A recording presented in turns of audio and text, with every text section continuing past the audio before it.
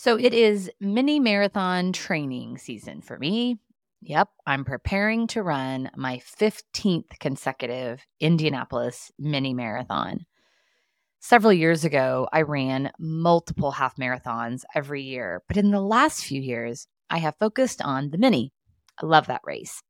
I even set a goal a few years ago to run the mini every year for the rest of my life.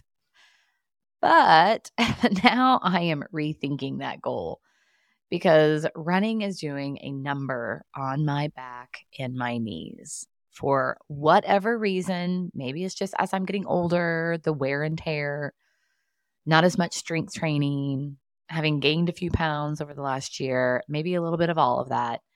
For whatever reason, my training this year has been painful. My back and my knees hurt so much more than any previous year. I've been supplementing my runs with a lot of core work, some strength training, stretches, but there is still pain in my knees and my back. So I admitted this to my team recently, and they were so encouraging and affirming. And I admitted to them that I was hanging on to this goal that I set, and running has become part of my identity.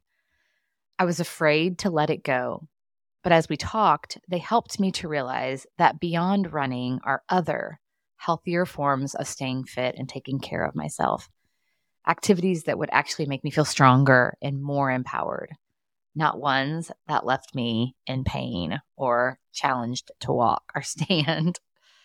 That actually it takes more courage to let running go and step into the new, and that's something to be proud of. As Taylor Swift, who I'm going to see in Tampa in a few days, famously said, giving up doesn't always mean you're weak. Sometimes you're just strong enough to let it go. Yes, I love that. I have run in over 40 races in my day, and this will be my 15th mini marathon because I'm definitely going to do this one. So I am definitely not weak. Instead of giving it up, I am letting it go in the future, and there is strength in that. As I'm letting it go to free up space for something new and healthier to emerge.